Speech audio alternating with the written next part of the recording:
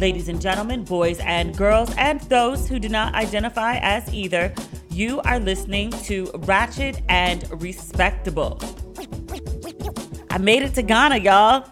It seemed touch and go there for a minute. And not just the stuff I talked about on the podcast. Like literally the day I left, everything was fine. I got in the truck. I had a driver take me to the airport from my parents' house because I had so many big bags. And I thought it was for the best. Like sitting in the car with my parents for an hour, going from PG County to Dulles, and my parents having, you know, all the normal trepidation that parents would have about their child moving to the other side of the Atlantic. It would have been emotionally too much for everybody. My parents aren't really very emotional in general. Let me back that up. They don't express emotion in the typical ways that you might expect. They just start asking a bunch of like random questions about shit. Like the day before I left, my mother was like very invested in my health care and if my apartment had a generator. They tried to give me this like travel lantern in case the power went out at my place. Parent shit, right? But they would have started that up in the car on the way to the airport when there's really nothing I could do. And I was like, ain't nobody trying to hear that shit.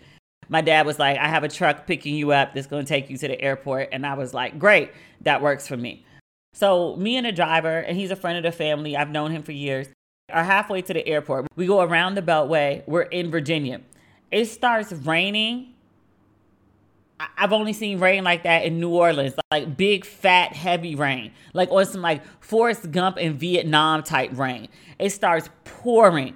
And then like you can see the lightning strikes in the distance. Then I get an alert on my phone that Dulles Airport has temporarily closed due to lightning.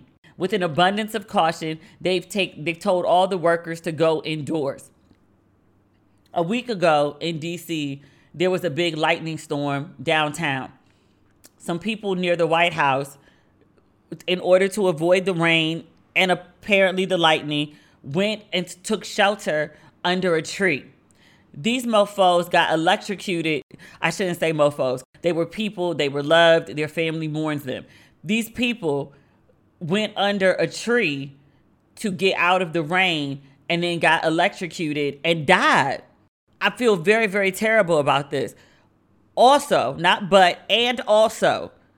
I thought everyone knew not to go under a tree or near anything metal in the middle of a lightning storm. Like if you're in a lightning storm, like you don't even put your umbrella up because the metal in the umbrella attracts the lightning. Was I the only person that was taught this?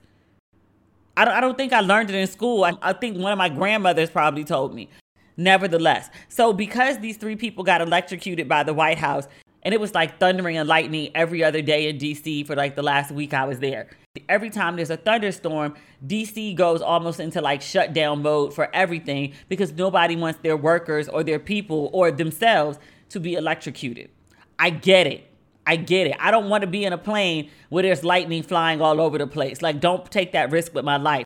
I had no issue with the airport closing because of lightning, especially when I could see like big streaks of it going through the sky as we're driving. So my flight is supposed to leave at 6:45. I get to the airport. I get through security. I check my bags in pretty easily. I only took 4 bags, which thank God. Even with just those 4 bags, it was a hassle, like checking them in and getting them out of the airport. But I got through security, and then I found a Pizza Hut that had a bar. I was getting lit before I got on the plane. My plan was to get on the plane and just go straight to sleep. It's a 10-hour direct flight from IAD Dulles to Ghana, Accra. So I got lit. Like I had like the big glass of red wine. And then as soon as I finished, I got an alert that was like, oh, your flight's delayed. And I was like, oh, okay, we're delayed by 45 minutes. The bar had just yelled last call. And I was like, before you go, I got another glass of wine in. And then it just kept getting delayed. Like every 30 minutes, they would just re-delay it. And they'd be like, I'm so sorry. But the flight is delayed. The airport is closed again. The lightning just would not stop. So finally, around like 9:30, I got on the plane. It was supposed to leave at 9:45, and then at like 9:50, they gave another update that it wasn't leaving until 10:10, and then we finally took off, and it was fine. There was turbulence, but I was laying down. Turbulence feels much different when you're laying down as opposed to like sitting up. You don't feel like you're on a roller coaster. It actually feels like a more exaggerated version of an earthquake in LA. But I got to Ghana, obviously. I landed safely. My landlady which it feels so weird calling her that because she's like, I don't know, I think she's probably like 5 years younger than me. Real sweet woman. She has a truck. So she picked me up from the airport and all my stuff fit in her truck. And then she took me around yesterday to help me pull the apartment together. So just like really basic things. Like I brought rugs, I brought towels. I was supposed to bring sheets for the beds, but the measurements for Ghana sized beds are UK as opposed to American. And like trying to find sheets that fit the bed, it was an ordeal. So because I'd asked her about sheets, she'd stripped the beds. So when I got here, there was nothing on the beds. It was just a mattress.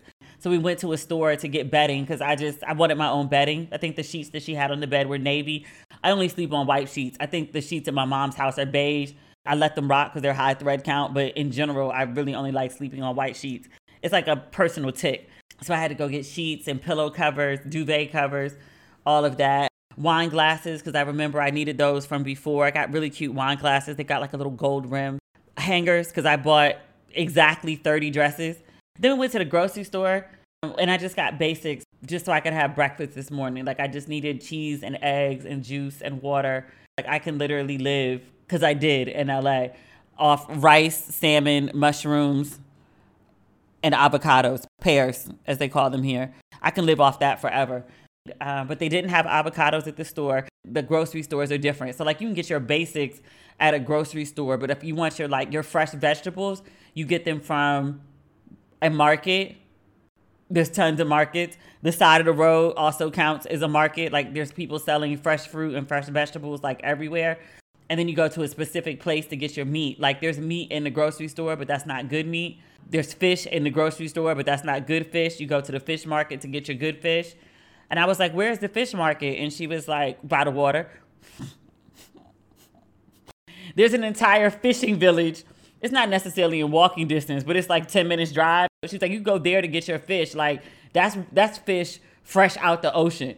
If you want fish that's not fresh, by which she meant fish that was caught that morning that the fish market workers had gone to pick up and had brought to their store, and they cleaned the fish and gutted the fish and displayed the fish. So the fish was like hours old as opposed to minutes.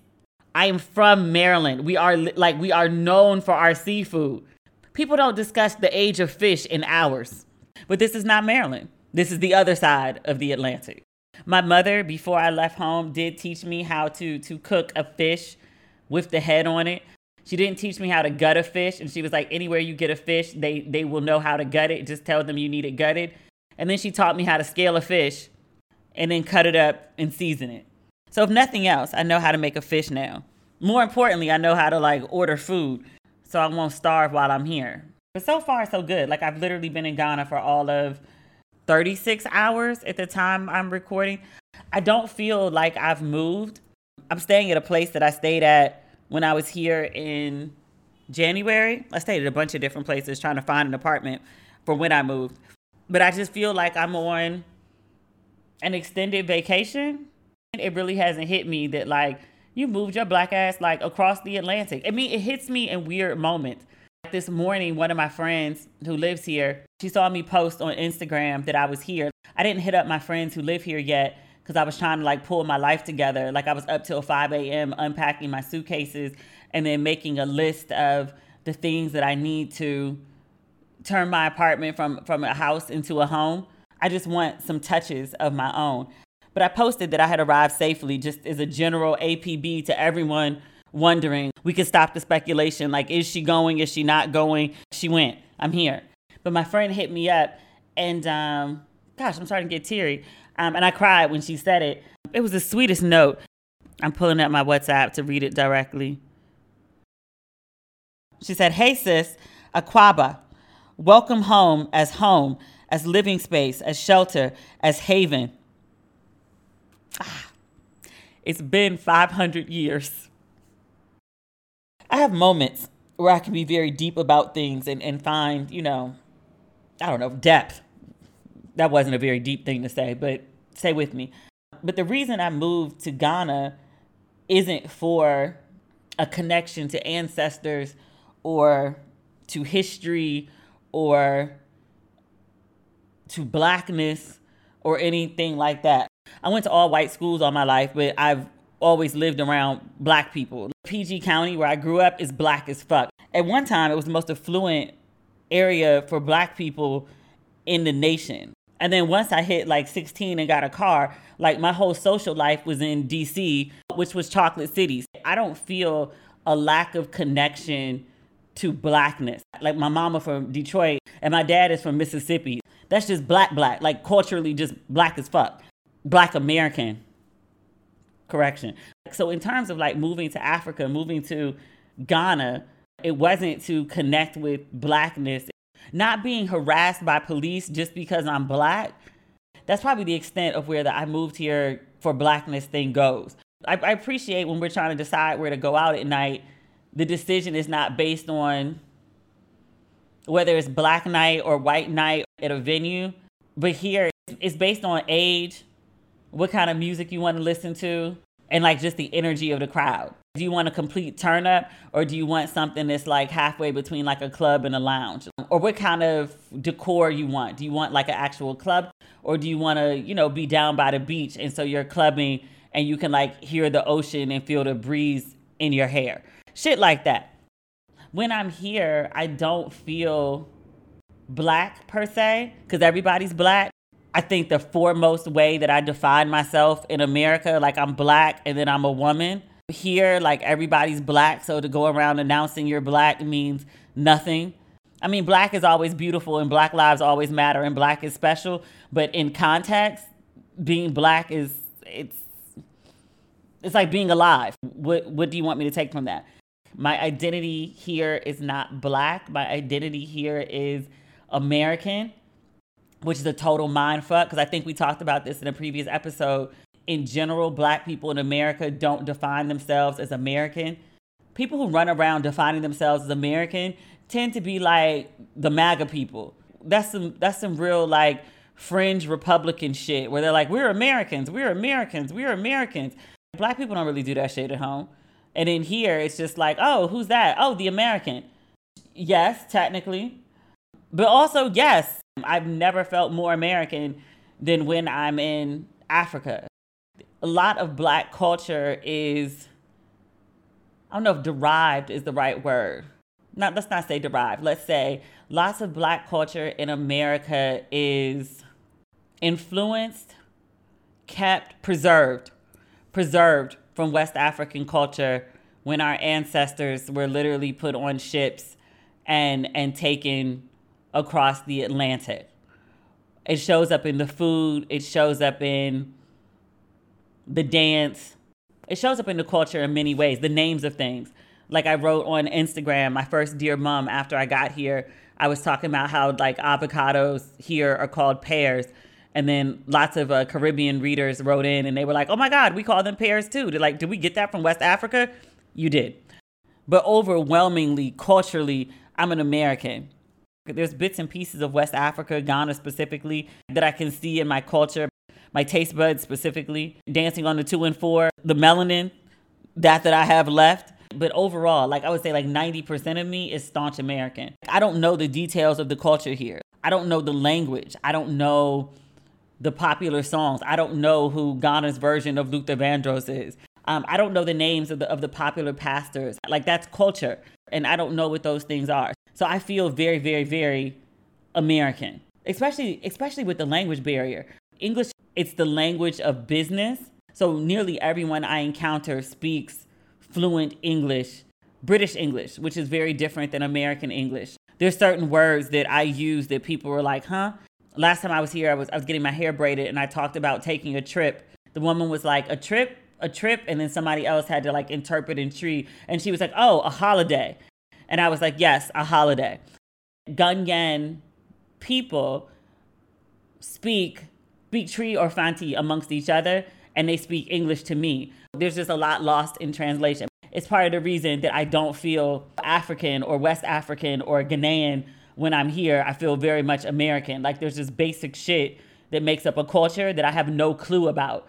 I think after the first time I visited Africa, the first trip was to South Africa, 2011, I think. I think he was my fiance at the time. And we showed up calling ourselves African American. And by the time we got back, he was Jamaican and I was American. Like, I generally don't refer to myself as African American unless it's in some form of formal writing. Otherwise, I just be like, I'm Black. That's what I say in America. Here, I'm just American. But I say all that to say, my friend sent me this note about welcome back. It's been 500 years. And the magnitude of this move, and I've thought about it before, it just didn't hit me the same way that it did today. Probably because, like, I just moved. But the idea that somewhere in my ancestry, on both sides, my ancestors were captured from somewhere in Africa and taken to America. My dad's grandfather, so like my great-grandfather, was born into slavery. And people be like, oh my God, slavery was so long ago. Not really. Like my dad's grandfather. That's crazy to me. My dad grew up in Mississippi, but he could trace us back to North Carolina and then the trail ends. My mom, her father grew up, was it Macon, Georgia? My grandfather was born in 1920, 21, somewhere in there. A Black man born in 1920 in Dust Rose, Macon, Georgia. A hypothetical guess will lead you back to a plantation no more than 2 generations back. But the weight of 500 years ago, your family was interrupted and taken to America. And all these years later, you go back to Africa. I'm not sure where in Africa. I just know my people are from the damn continent and I'm on it now. Like, it took 5 centuries. But one of us made it back. There's a magnitude to that I'm still not able to fully process. I get it on an emotional, visceral level, but to put it into words, it's just not there for me yet. My pastor at the church that I grew up in, Vermont Avenue in DC, Reverend Wheeler, when he would want to describe and he didn't have the words for what he wanted to say, he would just call it, if it was positive, a great something. And that's kind of what it feels like. I know that I've done a great something. You know what it feels like? If I have like the 3rd glass of Prosecco and I think real hard about it, it feels like living in a modern day Roots. Maybe not the story that Alex Haley told, but like an epilogue to it of sorts. Whereas Alex Haley traced his family history back to a village in Africa, it's like you could trace your history back to Africa and you can just go and create a full circle narrative of your family story. There's power in that. I've been to Ghana a bunch of times. This is probably the 5th time that I've been here. And every time I come, I stay a little longer. Like, it started with like, oh, I'm here for like 8 days. And then it was 2 weeks. And then it was 4 weeks. And then it was 4 or 5 weeks. After the first time, I kept extending my trip because I just didn't want to go home because I really like it here.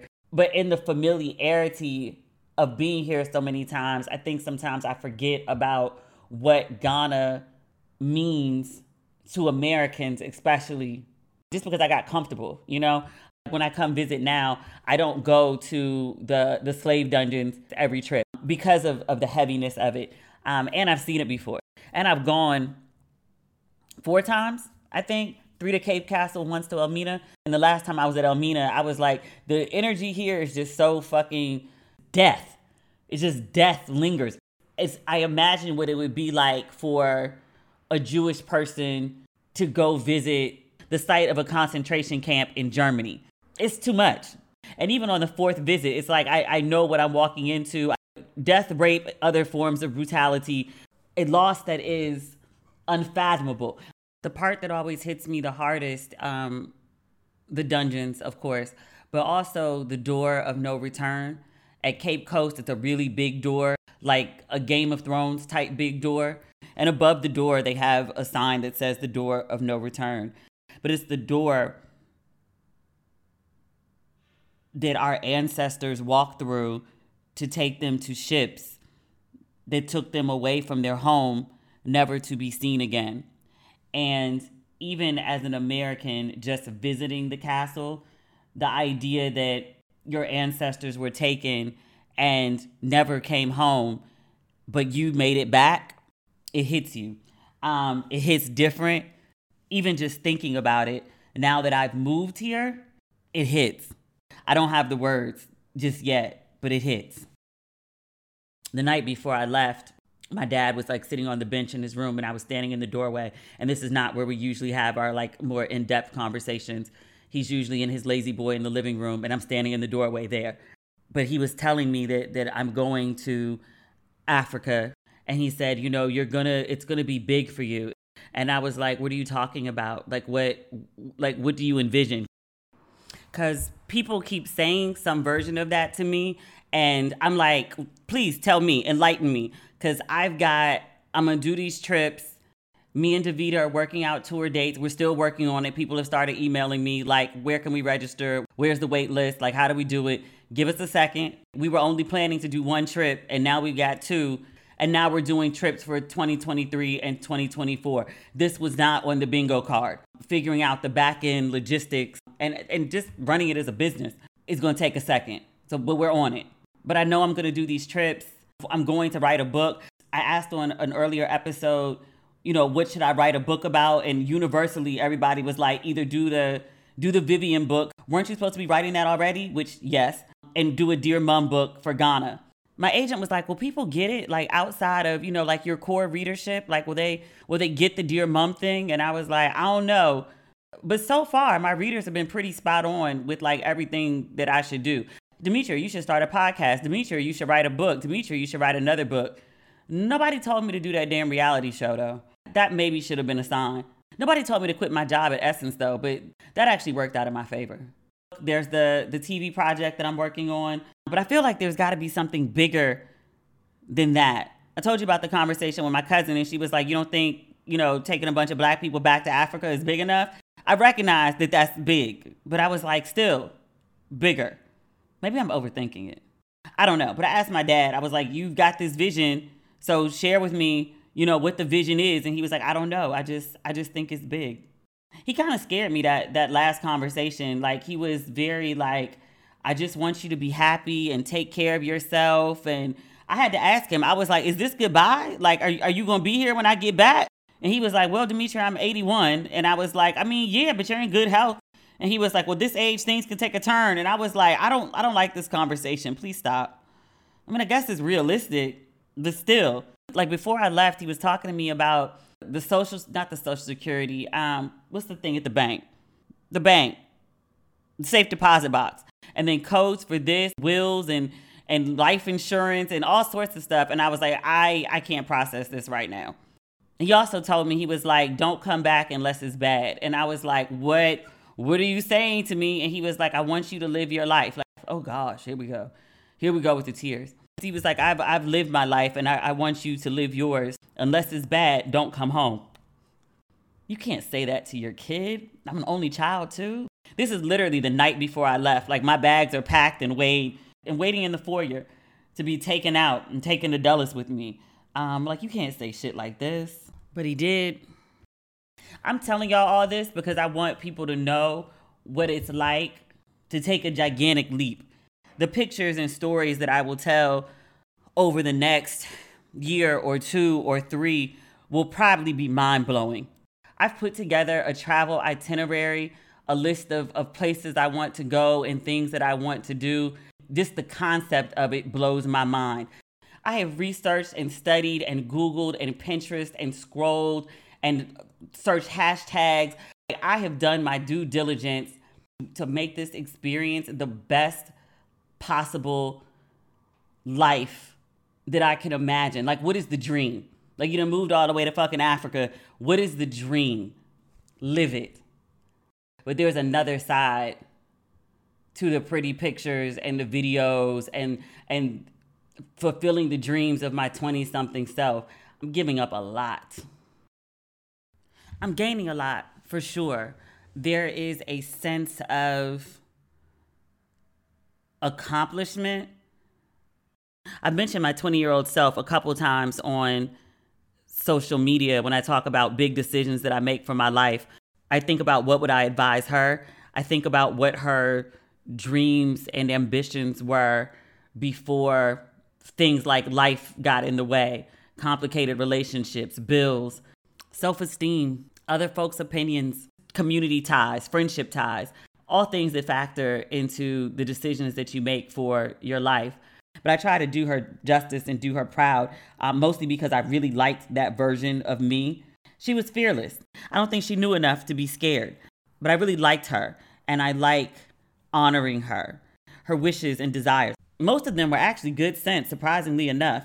But I feel like after a period of derailment, with the clarity of hindsight, I think for a good 5 years, I was just really off track of who I am at my core. And I feel now like I'm back on track. If you've ever had the misfortune of either nuke bombing your life or having it nuke bombed for you in the form of like losing your job or a major death or a health scare.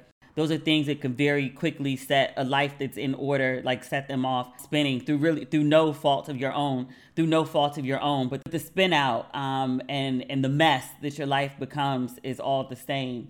But really just for me, hitting rock bottom, and then the idea that I can go from where I was in July 2017 when I left New York. I always say when I left New York, but it's a euphemism for when I left my ex-husband. But to go from where I was then, I was so bad off, where I was scared to be alone with myself because I knew I wasn't like mentally in a good place. But to go from that to 5 years later, 5 years, 1 month, and 1 day, from my life being completely derailed to this being probably the biggest decision I've ever made, I'm proud of myself. There's, God, I can't remember what Nas song it was. It was Nas, Jay-Z, and DJ Khaled. And Nas's verse was amazing, but the end of it, he says, I like who I've become. That's how I feel. I like who I've become. I'm crying, but I'm trying not to have like a full breakdown. I swear I've cried off and on so much in the last 36 hours. I don't think I've cried like this since the damn divorce. But it's not sad tears. It's nervous.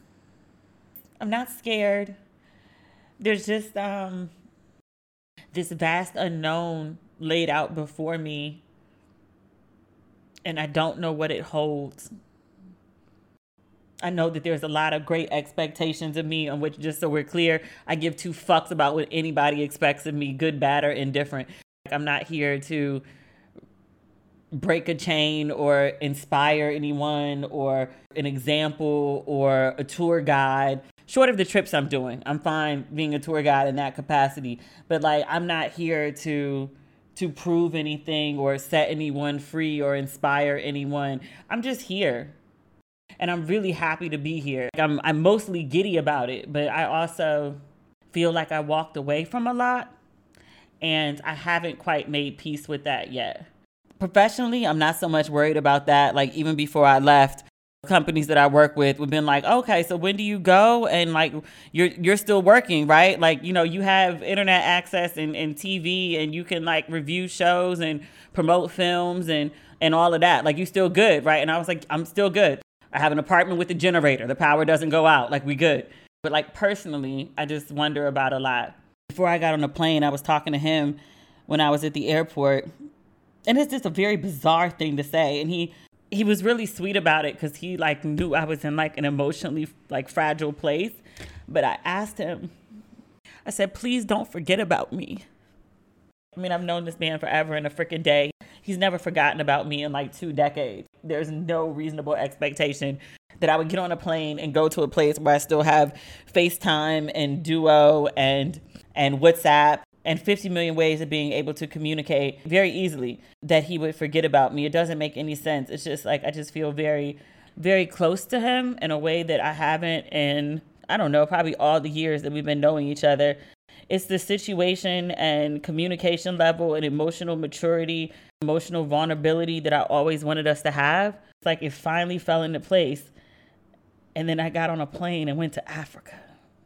So I don't know what happens with us going forward. And that's really scary for me.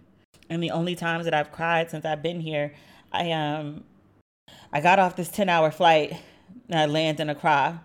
I'm standing outside waiting for my friend to pick me up. Him had tried to call me because he knew my plane was supposed to land, but my phone was messed up. And so I got an alert that there was a voicemail, and he left me this really amazing message. And I was standing outside and I just started crying.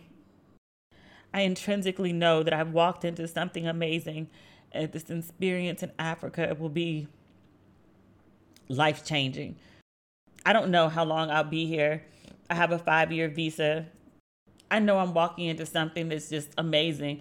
If nothing else, it just expands me. It gives me amazing life experiences and context.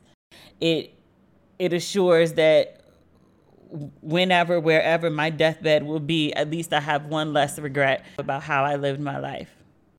But I'm worried. The quiet part I don't say out loud. I know I won't regret moving to Africa. I hope I don't regret leaving him.